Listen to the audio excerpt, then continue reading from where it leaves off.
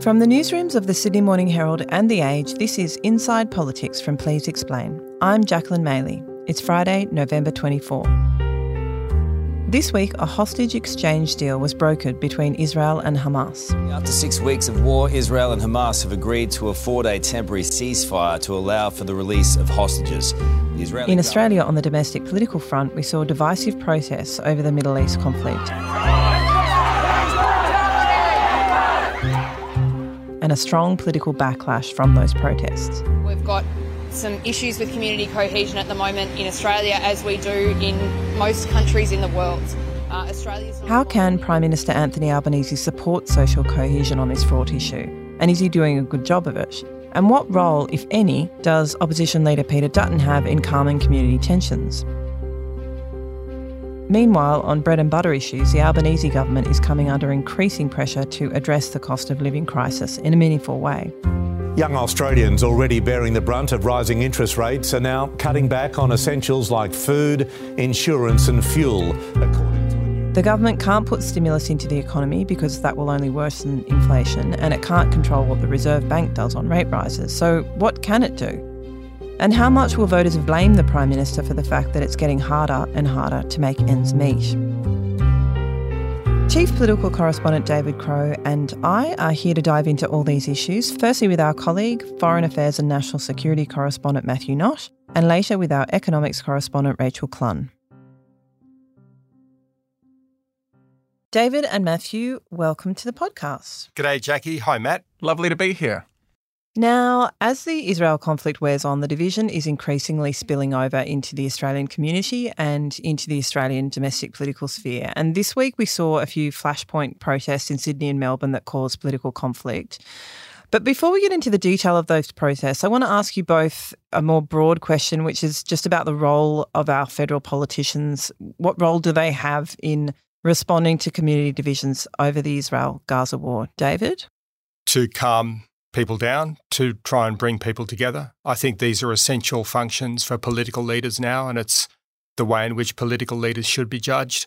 It's extremely difficult with different parts of the community basically at odds, and it's the role of the politicians to try and help make sure that everybody's communicating, not going after each other.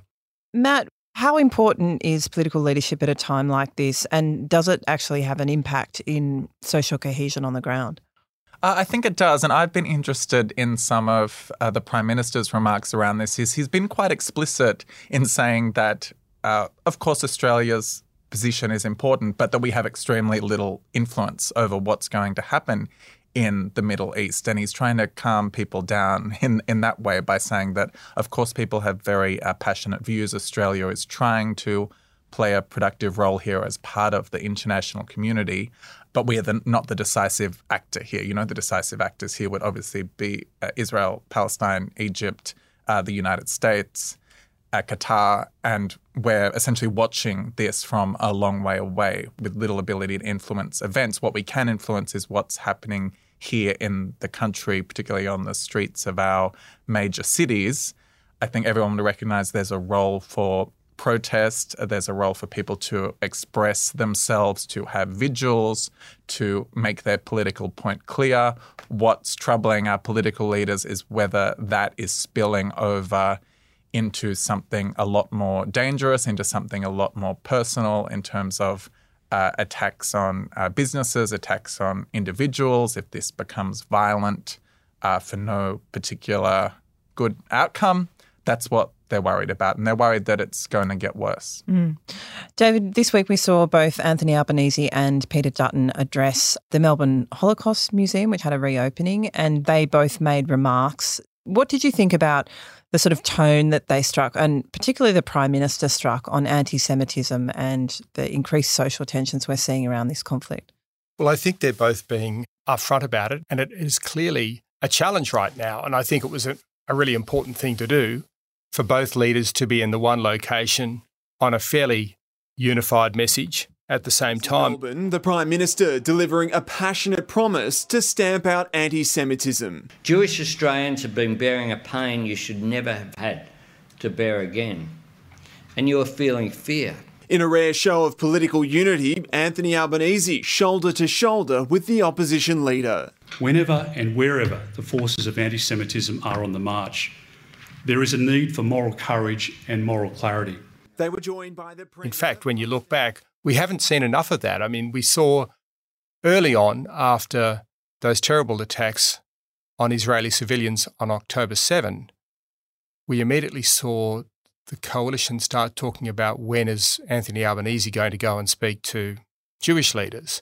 So rather than sort of getting together at that point, there was already some political game playing really on the issue back then. So what we saw this week was something we should be seeing a lot more of.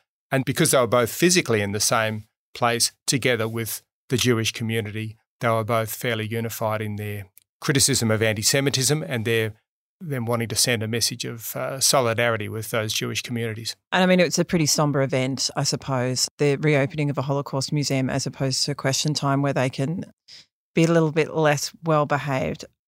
But Matt, I wanted to ask you, because obviously the problem with civil discourse on this topic is that Israel versus Palestine can very easily descend into Jews versus Muslims.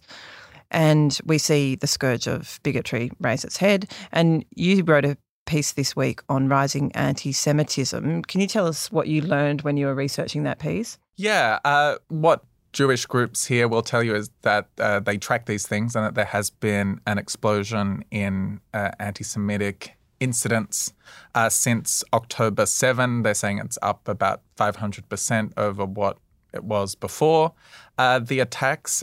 This is obviously an incredibly complicated field, this field of anti-Semitism. You know, people can write books and PhDs about the topic of when criticism of Israel morphs into anti-Semitism or not. But I think we've seen some pretty clear examples that most decent people would say has gone over the line. We've seen letterboxes defaced with "Kill the Jews," presumably because Jewish people live there.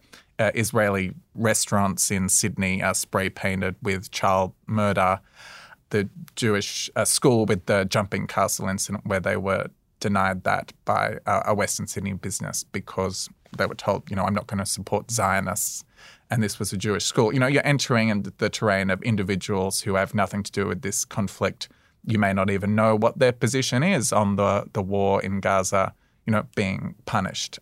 Some of the protests are getting very, very personal and very heated against some of the MPs. I noticed Peter Khalil, who is of Egyptian descent, is copping a lot of very specific kind of protest and abuse in this space. Yeah, so Islamophobia was not the topic of the piece that you wrote, but do you think that's also on the rise? Are we also seeing that particularly with high-profile Muslims, particularly members of parliament? And have any of the political leaders specifically addressed Islamophobia as a threat?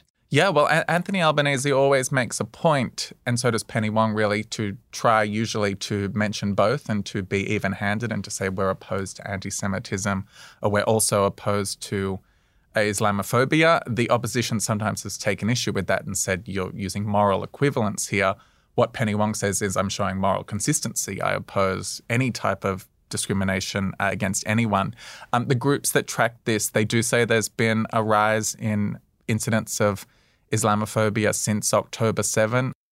Last week, the Scanlon Foundation, which does the best work at tracking this type of thing, put out a survey that had been conducted before the war started, and that showed that 27% of Australians, so that's almost a third, say they have negative views towards Muslims, 16% say they have negative views towards Christians, and 9% said they had negative views towards Jewish people. So you can see that in normal times, there's quite a bit of anti-Islamic sentiment that's there to be tapped into.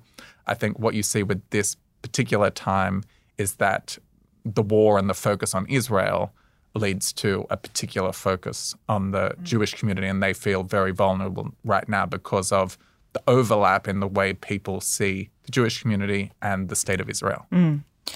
I want to touch on some of the protests that we've seen or might be seeing this week. So we had a pro-Palestine protest at Port Botany in Sydney, protesting the arrival of an Israeli cargo ship. That got pretty heated.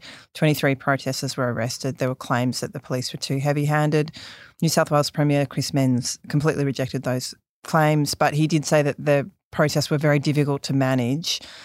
We also saw some back and forth in the political sphere over a pro-Palestine schools protest, which some school students are planning on for Friday, Sydney and Melbourne. David, I want to ask you about the political risks for the government in managing its response to those kinds of protests, because obviously people have a right to protest. That's a cornerstone of democracy. But most of the political commentary on those protests has been quite damning of the protesters, or certainly disapproving of them. So what's the balance to be struck there, and what are the risks for the government? I think with the protests, the way things began kind of highlighted the reason for politicians to be so critical of some of the protests, because we saw racial vilification of Jewish people at some of the early protests, that most clearly the one at the Sydney Opera House within days of the hostilities.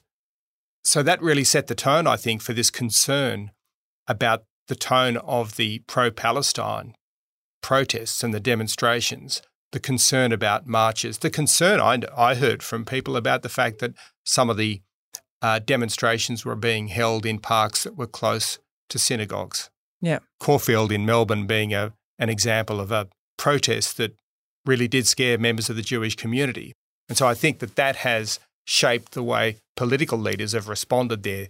Yeah. We saw Tony Burke sort of make that point a little bit this week. He said that he was wary that some of the pro-Palestine protests could descend into anti-Semitism, but he also said that his community in southwestern Sydney just wants to see the deaths stop. So some of the Labor front bench, or some of the Labor MPs have got large Muslim constituencies in their home electorate. So they're also presumably lobbying the Prime Minister behind closed doors to sort of strike a balance on this stuff.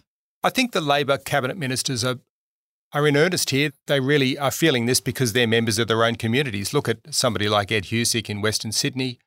He's from a Muslim background.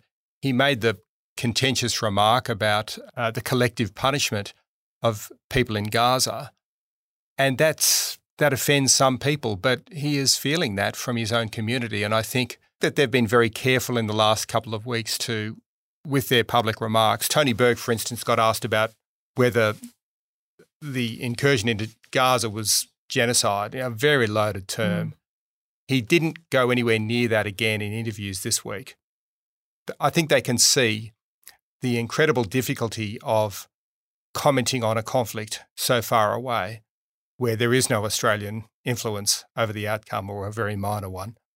So they're moderating their remarks because it's such a difficult issue. The other thing I think that Penny Wong has said, which is that she wanted to see steps towards a ceasefire. Now, that came under instant criticism for suggesting that she wanted to keep Hamas in place and so forth, and that's actually not what she said. And you can see that there are other people who've been talking about steps towards a ceasefire. And then in this week, there are steps towards a ceasefire. So I think when you look back at some of those comments from Labor people, particularly Penny Wong, I think you can see that some of the criticism is actually quite unjustified.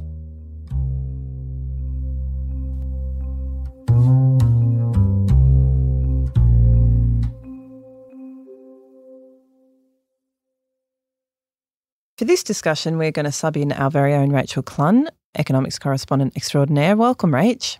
Thanks so much, Jack. Rach, you're on the cost of living beat, and it seems that living is only getting more costly. And this week you wrote that some people are skipping doctor's visits or postponing having their prescriptions filled because they're broke. Can you tell us about that data? Yeah, so that data was from the Australian Bureau of Statistics, very trustworthy source, one of my favourites for data. They found that people put off seeing their GP in quite extraordinary numbers. So the percentage of people who put off seeing their doctor was 3.5% in 2021-22. That doubled to 7% in the last financial year. And doctors' fees also rose by about $10 over the same period. The data also showed that young people were most likely to be affected by these sorts of changes, putting off refilling their scripts, putting off going to the hospital. More than 10% of 25 to 35-year-olds put that off. So that really shows you where cost of living pressures are really biting in the community, I think. And there was also data showing that a third of businesses are considering laying off workers before Christmas. How solid is that as an economic indicator? Well, that's really interesting data. I mean, I don't think it's a case of, a third of businesses are going to lay off hundreds of staff, but it is an indication that businesses are starting to look at reorganising. That particular data from the Australian HR Institute, which was a survey of their own members, found that 71% of businesses were also looking at hiring. So that goes to that kind of restructuring thing. But I think what that broadly says is that next year is going to be quite challenging for job seekers as well as businesses as cost of living pressures continue to hurt. David, how badly would a rise in unemployment damage the government at this point in the political cycle? Would they be able to ride it out? I think they'd struggle with that. Whether they can ride things out at the next election is a huge open question. But at the moment, strong employment numbers are one of the things they keep pointing to when they've got so much bad news on other fronts. And they're really copping far more political pressure on those other fronts. The fact that there are jobs out there in the community, people are kind of taking for granted after the pandemic, and they're really looking at, all these costs that are going up. And I think healthcare costs are a prime example because that's something that Labor likes to point to as a core Labor legacy, Medicare. But of course, the cost keeps going up. It's dissuading people from going. And my experience this week was I paid $175 to see the doctor and got an $80 rebate. And that's in Canberra, where you cannot find bulk billing. So the pressure is not just on the economic indicators, it's on issues like bulk billing rates for Medicare, whether Labor's election promise to build more healthcare clinics, basically GP clinics is what they promised, is being delivered fast enough.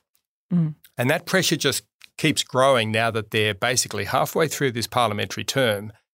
And now they've got to show that they've delivered. And I think one of the challenges for the government at the moment is they never have enough time, really. No political leader ever has as much time as they think they have in power. The parliamentary terms are short.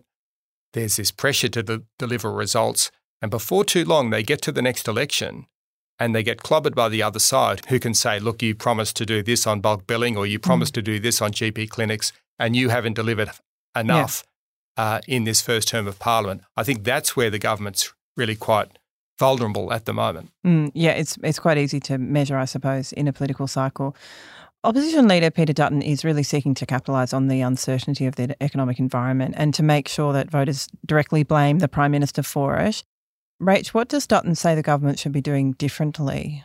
Well, one of the opposition leader's big attack lines this week has been on rising electricity prices, and he's partially right here. So in the September inflation data, higher energy prices were a big factor in the higher inflation, along with rents and higher fuel prices. Electricity prices rose by 4.2% in September. But the counter to that Treasurer Jim Chalmers has been really quite forceful in reiterating is that without the government's energy bill relief program that they unveiled in their previous budget, those electricity prices would have gone up by 18.6%. I mean, that's an extraordinary amount of inflation, and 4.2% is still high, but, there's really this kind of claim and counterclaim about how well the government's policies are helping to reduce inflation.